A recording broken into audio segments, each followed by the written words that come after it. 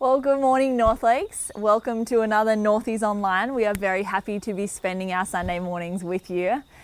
So last week we obviously had Easter. We finished that story with Easter Sunday and the good news of the resurrection. And it is only apt that we continue this story into the next chapter of Luke, which is Jesus as the risen King. So I'm going to pick up the story in Luke 24, and this is just after the women went to the tomb and they found it completely empty. But Jesus hadn't appeared yet to any person, so he was still presumed by his disciples and by the rest of the people dead for real. So we're going to start in verse 13, but before I open the Bible, I'm just going to pray. So God, we just thank you so much for the ability to still meet together and for communication that goes beyond our expectation, Lord. We're so grateful that we still can feel connected in this time, Lord, and we can still feel your presence in this time. I just pray that as we open up your word this morning, that you would speak to and minister to each of us, God, that you would meet us where we are, and you would really just put the words on our heart and convict us where we need it in the way that we know you are the loving God. And we just praise you for your resurrection, and we praise you for what that means, God, our salvation and a new life in Jesus. We pray in your precious name. Amen. So from verse 13 in Luke chapter 24, let me get to it. It says, that same day, 2 of the disciples were going to a village called Emmaus, about 7 miles from Jerusalem. They were talking with each other about everything that had happened. And as they talked and discussed these things with each other, Jesus himself came up and walked along them, but they were kept from recognizing him. He asked them, "What are you discussing together as you walk along?"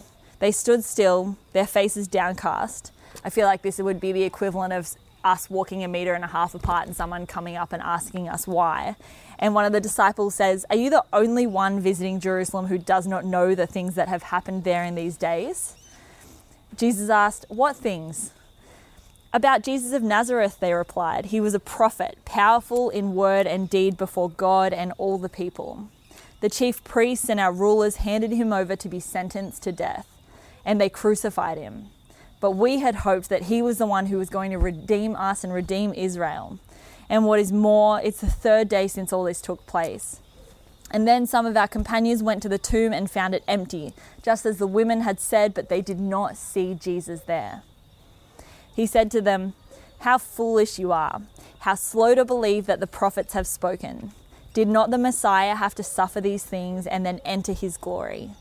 And beginning with Moses and all the prophets, he explained to them what was said in the scriptures concerning himself. I feel like that needs to be subtitled as like the most epic Bible study that's ever happened, because Jesus walked this 11-kilometer journey with these 2 disciples and spoke to them about all of the prophets, starting with Moses right at the start of the Bible and all the way into current times, explaining to them where he was in the scriptures. And so as they approached the village to which they were going, that's Emmaus, Jesus continued on as if he was going farther. But they urged him strongly, "Stay with us, for it is nearly evening and the day is almost over." So he went in to stay with them. When he was at the table with them, he took bread, gave thanks, broke it, and gave it to them. Then their eyes were open and they recognized him. Then he disappeared from their sight, and they asked each other, "Were not our hearts burning within us while he talked with us on the road and opened the scriptures to us?" I feel like this is an incredible example of a new day dawning, and the new day has come and we can celebrate Resurrection Sunday together, but this was a new day that those disciples hadn't seen yet, and they were a new day was available to them, yet their eyes were not yet open. And I feel like when I first read this story, when I first heard this story probably, I just envisioned the disciples walking through towns as they seem to do in every other Bible story, just walking and going to a destination with purpose. But when I kind of read it in a straight sequence from the crucifixion, it made me question why were they leaving the rest of the disciples back in Jerusalem to go to this somewhat random village of Emmaus? And, it's not said explicitly here, but based on what we still see in human behavior, we can make an assumption that they weren't running to Emmaus to claim the good news that the grave was empty and the tomb was gone, but they were running away from the reality of an absent Savior. See, we have the gift of hindsight when we read this story, but we've got to remember that these disciples would have been truly grieving during this time. They had just watched their friend, their leader, and the man that they really thought was going to change the world be mocked and beaten and murdered in front of them. Not only would this describe the indescribable trauma, as we would all expect, but the reality of that meant everything they had sacrificed to follow Jesus was in vain. You know, numerous times throughout Jesus' ministry, he said, he told the disciples to sell their belongings, to lay their life down, to leave their family, leave their job, leave their comfort, to follow him and to be a part of this great movement. Now, not only do these disciples lack income, they lack safety, family, they're left with no hope to the future that they had invested everything into. So it's easy to understand that when the whole Jesus is our savior kind of thing had gone bust in their eyes, these two disciples were running away from the reality of the grief and the hopelessness and into this new village where no one knew their name, no one knew where they came from. They were going to start again with new jobs, new lives, new identity. No one would even know them as those people who followed Jesus or those Christian guys, you know? And I feel like even for us now, we're in a time where a lot of us maybe have lost our job or lost what we thought we were secure in. And it's now a real time where we can look at this new day and still see the darkness. And we can still see the empty tomb and focus on the darkness of that instead of waiting on the hope and the promise that Jesus has given us. But when I read this story, I honestly just found myself wanting to yell at the pages like you do when you watch like a bad horror movie or like a bingy soap TV show. You want to just yell, you just want them to stay in Jerusalem. We wish they would stay there and wait on the promise that God had given them. We wish they would just stand firm in the very words that were spoken to them by Jesus earlier that year when he said, "The Son of Man," this is Jesus' words, "the Son of Man is going to be delivered into the hands of men. They will kill him, and on the third day he will be raised to life." They were words given to them just a few months earlier, and still they walked away from the empty tomb when they saw that it was a hopeless cause. But like I said, we can kind of look at this story through the lens of hindsight and think, how could you walk away? You should have just waited longer in the day. The tomb was empty. He was obviously going to be resurrected. The ending was clear. But it takes us no time at all to walk away when the going gets tough. We try and find our own way when we cannot understand God's way. When we're called into a season of waiting, or when we maybe are going through grief or trauma or darkness, how quickly do we forget Jesus' words when he says, "In this life you will have troubles." But instead we think that God's just forgotten. We walk away. Maybe we leave church. Maybe we leave difficult conversations. We leave those around us who will hold us accountable and remind us. And instead of hanging out with them and instead of staying firm and steadfast where we were, we take up the company of those who will indulge us in the self-affirming conversations that we all love to feel. They let us feel like we have no association to our past life with Jesus. We surround ourselves with those with whom we speak about the death and the hopelessness of the situation, instead of the life and the hope that remains promised to us, even if it's unseen. And I think that you can just imagine these two disciples. All Friday night, all Saturday, all Sunday morning, they were saying, "This is hopeless. What have we done? What have we spent the last few years on? Has all been in vain. Everyone thinks we're fools. We've just, given up everything for nothing. Should we just go? Like, it's not too late for us. We're not of old age. We can still go out. We can still get, wives and houses and jobs and things like that." And their kind of conversation with each other, just affirming it. There's this proverb that says, good character is corrupted by bad company. And I think that is something that all of us have to have on the forefront of our mind when we're kind of in this season of waiting. We need somebody to be speaking life and not death, and hope when the promise is still unseen. Earlier in the book of Luke, there's this story. Maybe it's a well-known one. When Jesus is hanging around, the Bible says, a lot of men and women of doubtful reputation. And the religious scholars were not pleased. The Message translation says they were not pleased, not at all pleased. Their grumbling triggered this story. This is Jesus' words again. Suppose one of you had 100 sheep and lost one. Wouldn't you leave the 99 in the wilderness and go after the lost one until you found it? When found, you can be sure. You would put it across your shoulders rejoicing. And when you get home, you call in your friends and neighbors saying, celebrate with me. I found my lost sheep. Count on it that there's more joy in heaven over one sinner's rescued life than over 99 good people in no need of rescue. Said with a side eye to the religious scholars and the Pharisees. But this parable of the lost sheep, it reveals so much about our God, but it also reveals so much about us. You know, we, like the sheep in this story, are just unable to be trusted to stay the path on our own merit and in our own strength. Instead, we chase this instant gratification. We chase feelings and we run away at the first sign of danger. But while we to and fro with our purpose, our good shepherd remains fixed on his purpose. When, and I say when and not if, we stray, he will leave all expectation, all of those who we expect him to hang out with, and he comes after us, and he comes after you, not to take us captive, but like we see in this story and like we see him with these two disciples, he says, what are you talking about?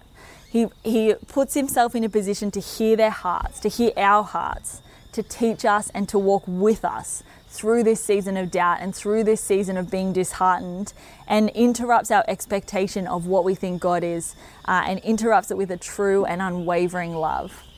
And that is our God, and that is the good shepherd with which whom we follow. And I think also when we read this story, maybe just I was having a moment of self-righteousness, but I think you can maybe relate. You can think, nah, I know Jesus' promises. You know, I'm the guy, I'm one of the 10 back in Jerusalem, or the 9 back in Jerusalem, waiting obediently for God to just come up and just answer my prayers and redeem us the way that he promised. But in this moment, when these scriptures are open to us, I really challenge you to search your heart and find the story of these two disciples that you can relate to. You know, even if it's the oldest, tiniest promise of God that you found yourself walking away from or running away from or declaring it was dead, it was, buried with the grave, I challenge you to have your eyes open to the scriptures and trust God to answer your prayer and answer your promise and be faithful to what he has said, because it's in our natures to just put the blinders on and walk away from the hardness instead of enduring and staying steadfast in stillness in these seasons of grief and trauma and unknown. And that word is more true now than ever, where everything feels like it just has an edge of grief on it, and everyone feels like they're carrying their own burdens and their own heaviness. So I really encourage you to just search your own heart and kind of walk this journey with God to see where you have walked away from his promise, and that you need his word to minister to you and to be opened up so you can return back and you can see the goodness and the promise that comes with resurrection. And just a thought to close.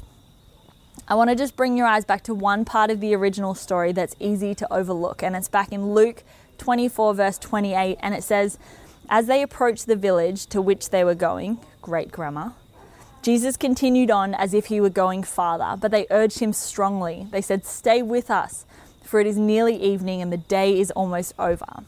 So he went in to stay with them.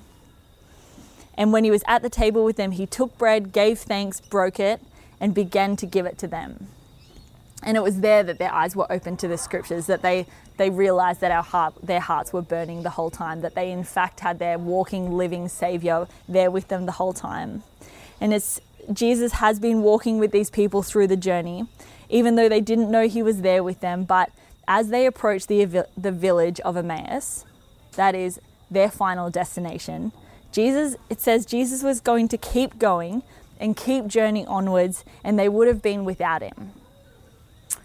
The same is true for each of us. And this is a hard one to communicate, and it's a hard one to hear. That we love the idea of this loving God who just walks with us through everything, but there will come a time in all of our lives when we reach the end of our journey where God says that he will keep moving forward. And it's only if we invite him in that he will stay with us, that he will break bread for us, that his body will be broken and his blood will be spilled for us so that we can spend eternity with him. And so I just wrote, I said, we journey through life and can have no awareness of God. And whether that for us means no awareness at all, or no awareness in certain areas of our life that we haven't yet surrendered to God, he is still there. But there will come a time when we're reaching our final destination where God says, this is where I must leave you, my love. It is there that these two disciples urged him strongly and asked him to stay. They invited him in and he obliged. The Son of God, the risen King, obliged, and it was like they lived the Last Supper all over again. Just a few days earlier, the Last Supper they shared with him, his body was broken for them. Their minds were open. His blood was spilled for them. And God is waiting for that God is waiting for that same invitation from each of us. As we walk along this journey and we live this life that the scriptures say is but a breath, God is waiting for that invitation from us. Whether that is for the first time for you this morning or the 500th time. All we have to say is, please, Lord, I need you. Please come into my life. And it is then that our eyes can be open and we can realize our hearts were burning the whole time. And it's then we can see him as Lord, as Savior, as the Good Shepherd, as the faithful fulfiller of all promises, who never stopped his great pursuit, and who says, once we invite him in, he says, celebrate with me. I found my lost love. And when we do, God promises us that there is joy in heaven when they gain a sinner's rescued life. And I just thought that was so powerful, that this new day that the two disciples knew where they were going. They were fleeing from the scene. They were just shutting their heart to what they thought was too hard and too irrelevant and too hopeless, and into what they thought, but God came along their journey and interrupted where they thought they were going. And it was just a simple invitation that meant that Jesus was dining with them once more, and the invitation for him to break bread, a reminder of the invitation that he extends to all of us, that his body is broken and his blood is spilled for us, and for our resurrection and our eternal reconciliation with our Heavenly Father. And, just a few verses later, a few days later in the Bible is when Jesus leaves the Holy Spirit as our ongoing helper and as our friend and as our counsel. And that is the promise that is left for all of us. So I would love to invite you to pray with me, or for me to pray with you. And I challenge you just to open up your heart to what God is calling you today. And if this seems like something that could be real, something that perhaps in the past you've dismissed as irrelevant or hopeless or dark or not even real, then I would just challenge you to just give a simple invitation and have your eyes open to the scripture, and then let that be a journey that you walk with God. So Lord, we thank you so much that your word is just a love story for us, that it is just the whole life of Jesus was just you outstretching a hand to declare that you love us, Lord. And us outstretching it back and saying that we love you too is us inviting you into our life, God. So together across our online church platform and across our nation and across the world, God, we just extend our hand to you for all parts of our life, Lord. We ask you to forgive us for our ignorance and naivety towards it all, Lord. And we just thank you for being so gracious. Thank you for being a savior that we don't have to constantly work for the favor of God, but you have already chased after us, Lord. We just thank you, and we accept your love. We accept your resurrection, God, and we invite you in with the most humble and thankful hearts, Lord. Pray that each of us who make this prayer this morning, you would just open our eyes to the scriptures, that you would just burn within our hearts, and we would just become on fire for you, Lord, that we would have a sense of your spirit with us, that you would be helping us and guiding us and teaching us each and every day, Lord. And this would be a day that we thought we knew the direction of, God, but you are just radically redirecting it because of your radical and reckless love, Lord. We love you and we're thankful for you, and we pray in your precious saving name. Amen. Thank you so much, church. We hope that you can join us next week. And again, if you would like prayer for something specific, or if you would like someone to reach out to you or get connected, in the text box below, you can just type your details and someone will get in touch with you. We love you, church.